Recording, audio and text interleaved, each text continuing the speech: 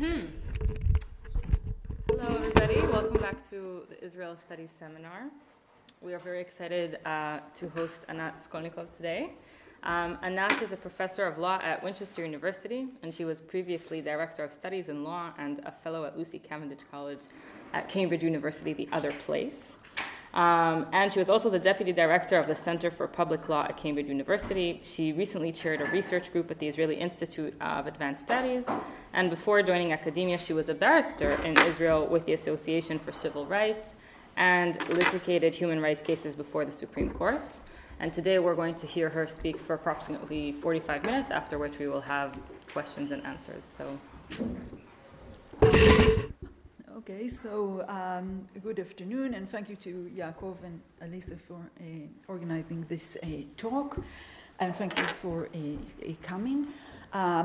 My original plan was to talk about some of my work and my research regarding the role of the Supreme Court in Israel in establishing the relationship or the constitutional relationship between religion and state. Since the time that this seminar was set up, there have been very rapid constitutional changes in Israel, and I think many of you have heard about them, that affect directly this issue. I have been myself involved. In fact, this semester I've barely done any academic work because I have been very much involved in doing anything I can or contributing to action against this constitutional revolution that is taking place. So I've spoken in the Knesset about this, and I've written in the popular press about it. So I thought that today I will talk about that and use maybe a bit in the second half of my talk, and I will use the issue of religion and state as, in a way, a test case to show what the difference is going to be with this constitutional revolution. And so you've heard me use the word constitutional a number of times already. Some of you might know that Israel actually does not have a constitution. Or rather, I would say more correctly, Israel has a constitution in the substantive sense, in the same way that the United Kingdom does. It's just not a written constitution. Again, that's a bit of a misnomer because, of course, the rules regarding the relationship between branches of government, organs of government, between the governed and those who govern them, so civil rights, human rights, all of these do exist in written laws, both in Israel and in the United Kingdom, just not in a document called a constitution. So there's no formal constitution, but there is a substantive constitution in the state. In Israel, however, initially there was supposed to be a constitution. So it says so in the Declaration of Independence, in fact, in 1948, and the Constitutional Assembly, which was the first elected body in the state, was tasked with coming up, as the name suggests, with a constitution, with a document called the Constitution. The Constitutional Assembly then became the first Knesset, but the Constitutional Assembly never came up with a constitution. Neither did the first Knesset or any subsequent Knesset. Why? Because there was controversy around this issue, and it was not possible to come to an agreement. So there are a number of issues behind it. Maybe the most well-known is that the religious parties, the Jewish religious parties, had a difficulty with agreeing to that because they thought, well, a constitution, we should not have a constitution. The Torah is the constitution of the Jewish people. We don't need that to be replaced by this kind of state constitution. There were some issues, obviously, around also the Arab citizens of Israel. What role will they play? What rights will they have relative to other citizens? And should that be placed in the context of a constitution? But also, and that's something that I've found out that is less well known, there was a division in Mapai itself regarding that. So Mapai, in fact, the ruling party for the early years, headed by David Ben-Gurion, the first prime minister, he was opposed to this constitution, to having a constitution for the state. His concern was that if there is a constitution, the judiciary will use the constitution to review the actions of government and to review the legislation by the Knesset. Now, Ben-Gurion, as a very strong leader of the executive, right, the prime minister, also in a parliamentary system, therefore, in fact, the person who controls the parliament through a ruling party in coalition,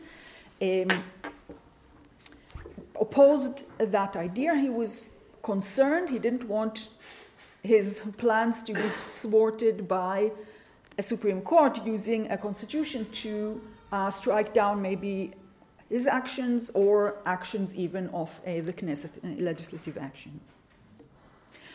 Others in Mapai supported it. For example, Moshe Sheret, who subsequently became the second prime minister, and he, in fact, said in a party meeting, well, having a constitution doesn't mean necessarily that there will be judicial review.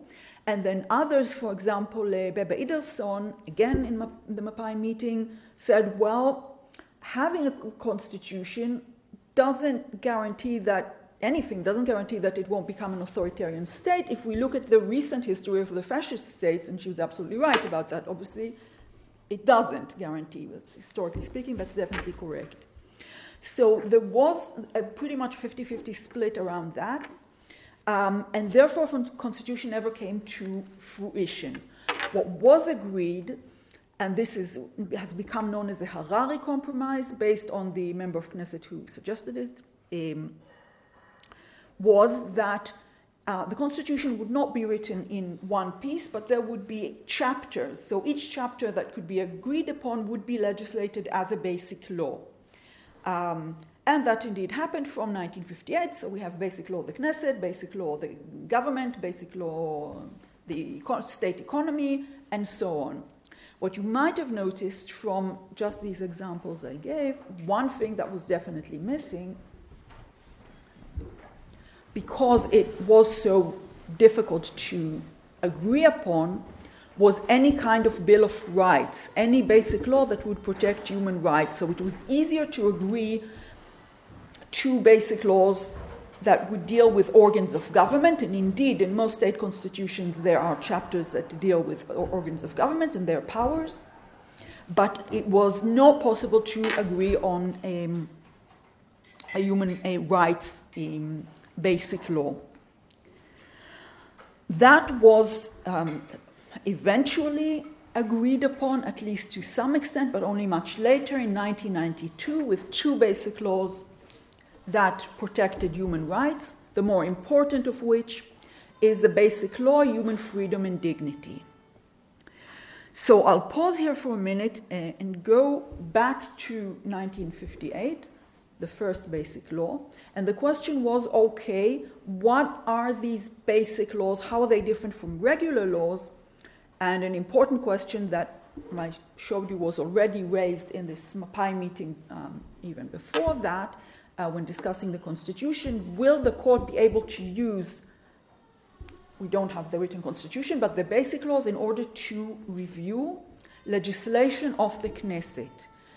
Is it possible for a court to strike down legislation of the Knesset using the basic laws? It didn't say anything explicitly in the basic laws about that, but then the question is, what is the relationship? Which is higher, a basic law or a regular law, or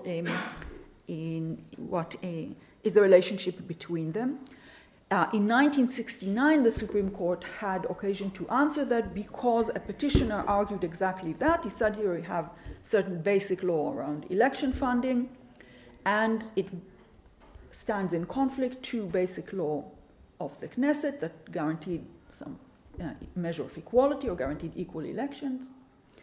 And the question was, does the court have the power to strike down legislation that's incompatible with the basic law? The answer was yes, the court has that to some extent. So with certain provision of basic laws, one that are called entrenched provisions, yes, the court will strike down legislation that is not compatible.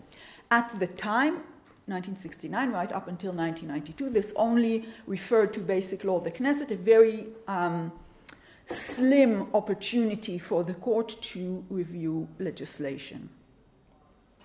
In 1992, we now have this basic law that does protect human rights, a basic law of human dignity and freedom. It also has an entrenched clause in it. And indeed, the court then in 1995 said, this time a panel of 9 judges, 8 of whom said, yes, this also allows the court to strike down incompatible legislation. That is legislation of the Knesset that stands in conflict to this entrenched basic law of human dignity and freedom. Okay, but, and here I come to the issue of religious freedom and the status of religion in the state.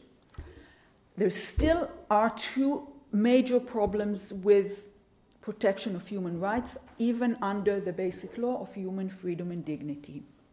One, it does not include all of the commonly recognized human rights, so it protects some of them, but it does not protect explicitly freedom of religion or equality, which is a very basic human right included in every Bill of Rights that I know, but it is not included in this basic law. However, the basic law has a provision of human dignity, and the court subsequently interpreted it to include these rights, at least to a certain extent. But, as I said, there's another basic problem with the basic law. It has a grandfather clause. A grandfather clause means that all previous legislation, so all legislation up to 1992, is protected. It cannot be challenged under the basic law. New legislation, yes. So if the Knesset after 1992 legislates in a way that breaches the protected rights, the court, again, depending on the circumstances, but will have the ability to strike it down, but not any pre-existing legislation. That's quite a big exception, right? And especially in the area of religion and state. Why? Because since, again, 1948, since the establishment of the state, jurisdiction in certain matters, so all issues of marriage and divorce, was given to religious courts of the different religious communities that existed. So if you're Jewish, it will be a rabbinical court, an Orthodox rabbinical court. If you are Muslim, it will be a Sharia court, and etc. You don't have a choice in that. You cannot say, I was born Jewish, but I'm not Jewish, or I don't want to have my issues decided in a religious court. It's a given jurisdiction.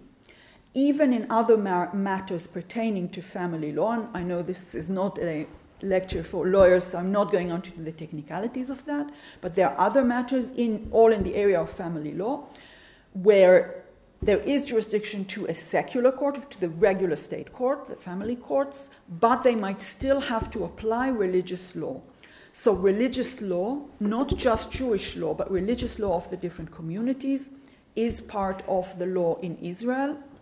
And in the area of family law, you might have to be subject to it. You will have no option. The only option is to convert to another religion, but then that other religion would apply to you. And also that's not really an option for most people who choose to belong to their community of birth. So all of that is protected under the basic law because this is old legislation, pre-existing legislation, even though there is a significant breach here, both of freedom of religion and of non-discrimination. Okay, so freedom of religion because you don't have a choice, you have to be subject to this religious jurisdiction. It's also a breach of equality because the substantive law of the different religions is in many cases, discriminatory against women. And I'll say something about that in a minute. Just for historical context, especially there might be historians here, I will mention that this arrangement, I said it was in the beginning from 1948, but in fact Israel inherited it from the British Mandate, which existed in Israel. Under the British Mandate, the King's Palestine Order in Council, in fact, solidified the position of the religious communities as the sole judges, the sole communities to which the jurisdiction in all matters of family law exists. Israel changes the law to some extent, especially in regard to Jews, but again, those are technicalities. It basically remained the same. The British themselves had kept what was the legal position beforehand under the Ottoman Empire. So the Ottomans had what is called the millet system, which again means the religious communities each have the jurisdiction over their own law in family matters, and the British, as they did elsewhere, for example in India, very quickly changed the law when they arrived in commercial matters and criminal matters, so they wanted the English law to apply, but did not want the conflict with the religious communities. It was just easier to leave that as it is, and that's how we came to the position which, as I say, there were some changes, but substantially is the same.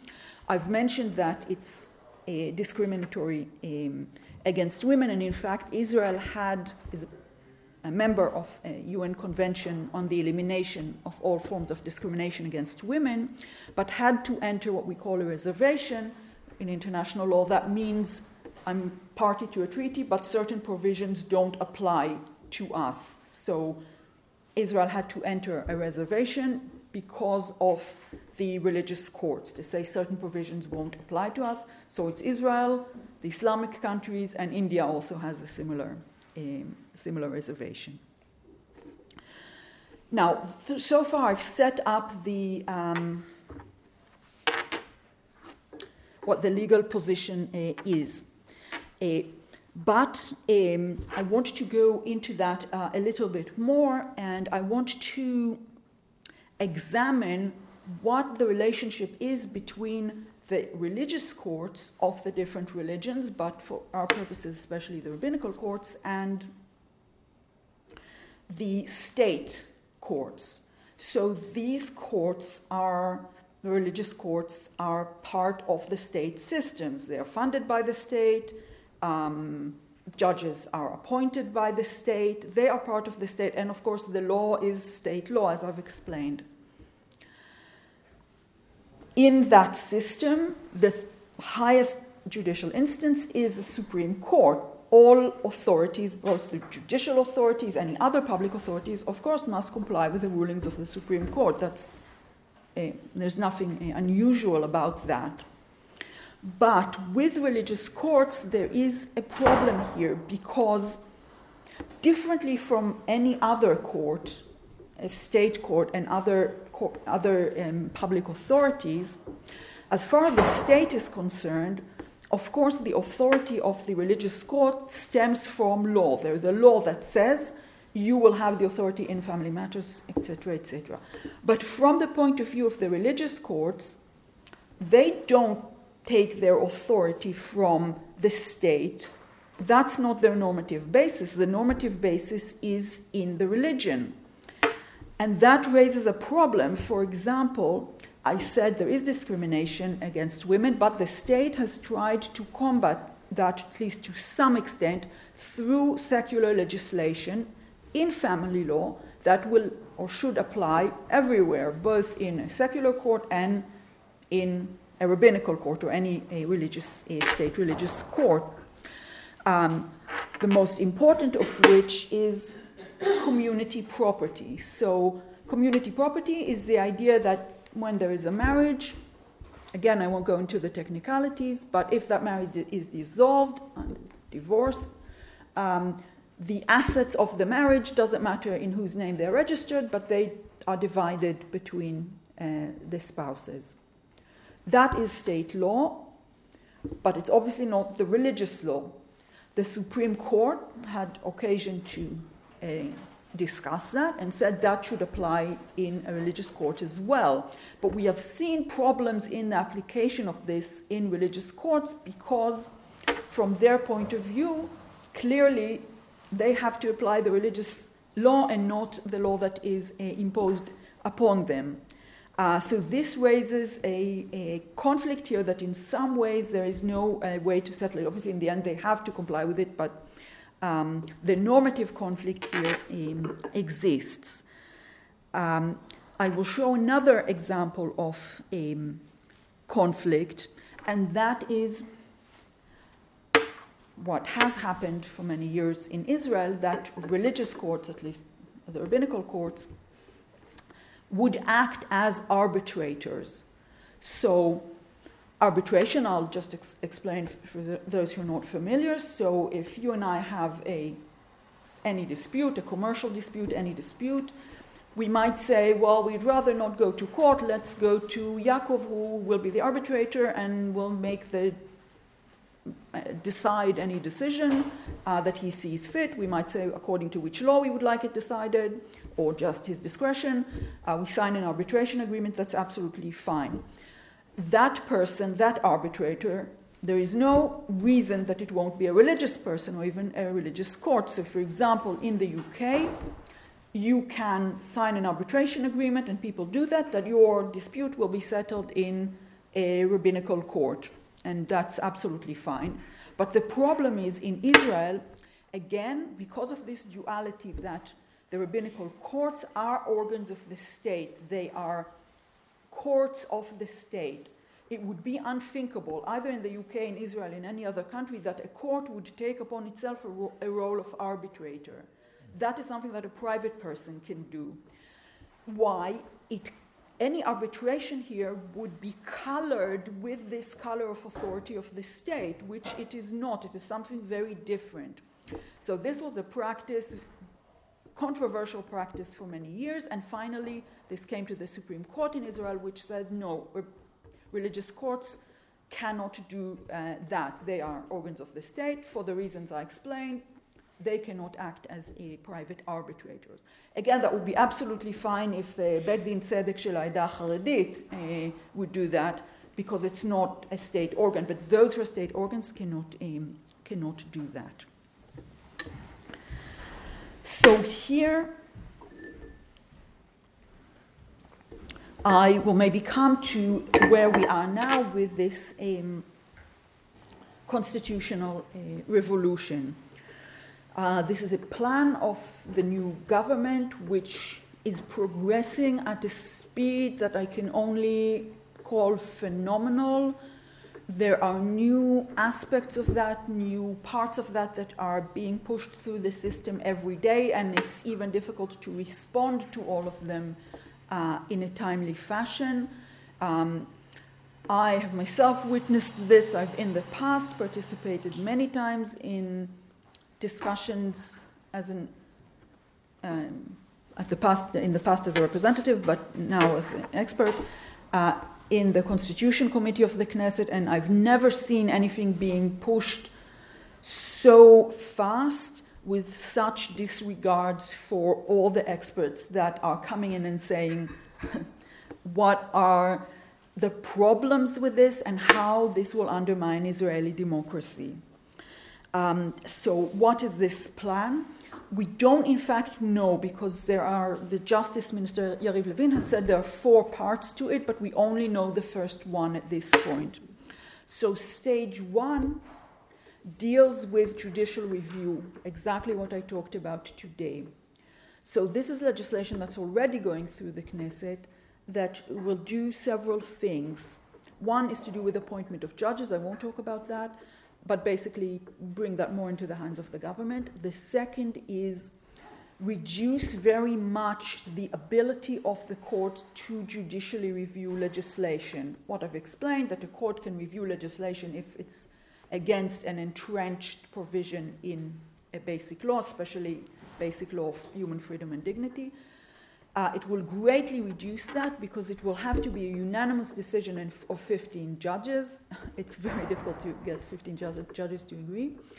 And even if they make that decision that a law must be struck down because it does not conform with the basic law of human freedom and dignity, the Knesset will still be able to override it. So we'll be able to re-legislate and say, well, we're doing it, but notwithstanding this decision of the court, we're overriding it. So there's really not much point in striking it down because the Knesset can just re-legislate it again. The court will not be able to at all review the basic laws themselves, which at this point the court has never really done, but it has said that should there be a basic law that undermines in a very fundamental way Israel as a Jewish and democratic state, they could intervene even in that. That will be impossible after this legislation. And some other also restrictions on the ability of the court to review actions of the government as well. So this is stage one, is greatly reducing the power of the courts to judicially review anything that the government does. So what we're concerned about is that stages 2, 3, and 4 will involve the actual rights. So will involve an actual reduction in the protection of human rights, maybe amendments to this basic law of human dignity and freedom, maybe other things. As I've already explained to you, even where we stand, the protection of human rights in Israel, the legal protection is very limited because of the grandfather clause, because not all the rights have been legislated, etc., but it would reduce that even more. We know, as I said, we don't know everything that is coming in the next stages, but we do know some things that are already, again, in the pipeline in the Knesset. So one of which is exactly this issue of arbitration of the religious courts that I've mentioned to you, and it will, in fact, overturn this decision of the court. And we'll say, again, that religious courts, this time it will be quite explicit, religious courts can be arbitrators. That's a problem for the reasons that I explained, but maybe even more so because now when this will be explicitly allowed, you might see not just two peoples who have a dispute saying, okay, let's go to this rabbinical court, but in fact this might be included in many contracts where one side might agree because they don't really have a choice because of a power difference between two sides. So if we can think of landlord and tenants, for example, if the landlord puts that in the agreement, maybe the tenants really don't have much choice. So it would not even be this free choice to go to a religious arbitration, but born out of power disparity. So that's just one of these issues. The concern is that a lot of them will have to do with protection of religious freedom. There's now a minor issue, but also important, that's again in the pipeline, that will prohibit people from bringing into hospitals chametz during Passover. But there could be much greater changes ahead. Of course, this will not just affect religion and laws that I've centered on and focused on today, but other rights. So, for example, again, already something that's kind of in the pipeline, restrictions to the right to strike that are being pushed through. And there's also appears to be neo-capitalist agenda behind maybe some of the later changes that are about to come. And so that is one of the other areas where this could have an effect. There certainly will be an effect on equality. Again, something that is already in the pipeline is, so as I've explained, there is no general equality provision in the legislation, but some areas there is equality legislation. So, for example, there's non-discrimination in employment. There is non-discrimination in services that are open to the public. So I'll explain what that means. It's public accommodation, it's called. So if I have a private business, I can decide who I want to do business with, and no one can tell me I have to treat all religions equally. But if I have a business that's open to the public, for example, I have a bed and breakfast, and I'm advertising it to the public, I cannot say, well, but I'm not going to take Jews into my bed and breakfast. There is specific legislation about that. And if it were otherwise, likely, as I said, even under the human dignity provisions, that the Supreme Court would say that's still protected. We know that there is an intent to change that and to allow businesses, even businesses that are open to the public, to discriminate, and examples have been given that are particularly concerning against maybe same-sex couples. I would say maybe the biggest concern is Arab citizens of Israel that could be discriminated against.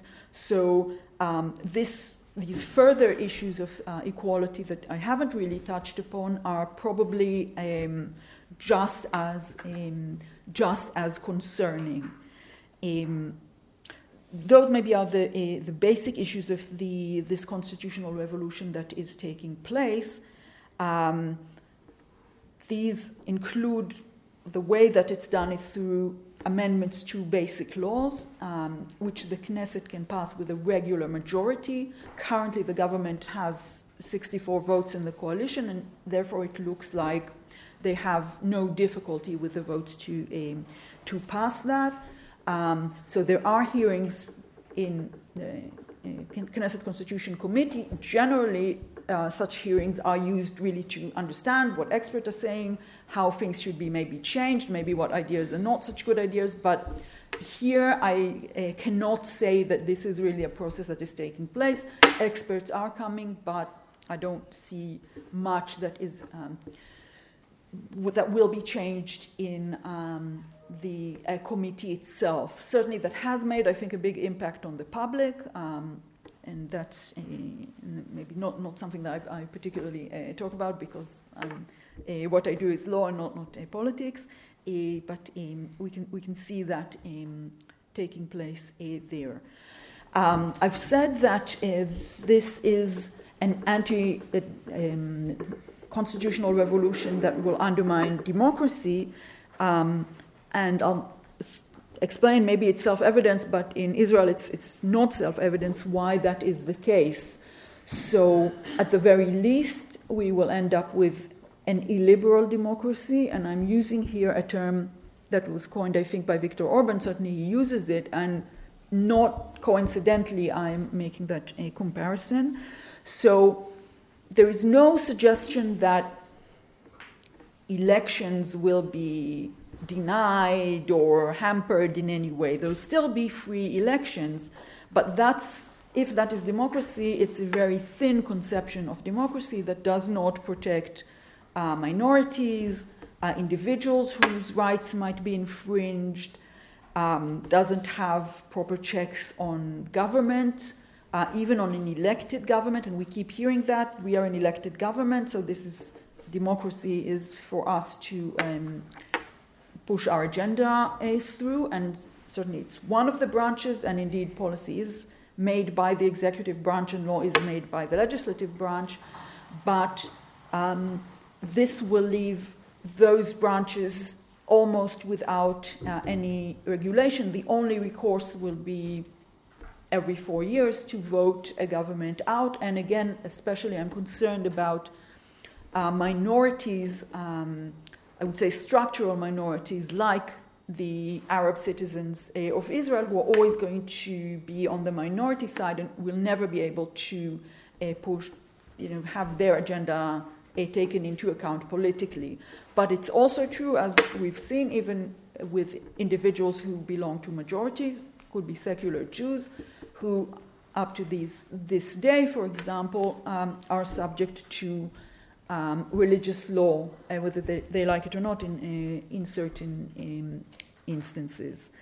That is why this first stage, which really only deals with the judiciary, is so concerning because once this is passed, it will be much easier to pass whatever next stages will be and affect minority rights and human rights, and there will no longer be this recourse to the courts. So I think that those are the issues that I wanted to talk about, and very happy to discuss and answer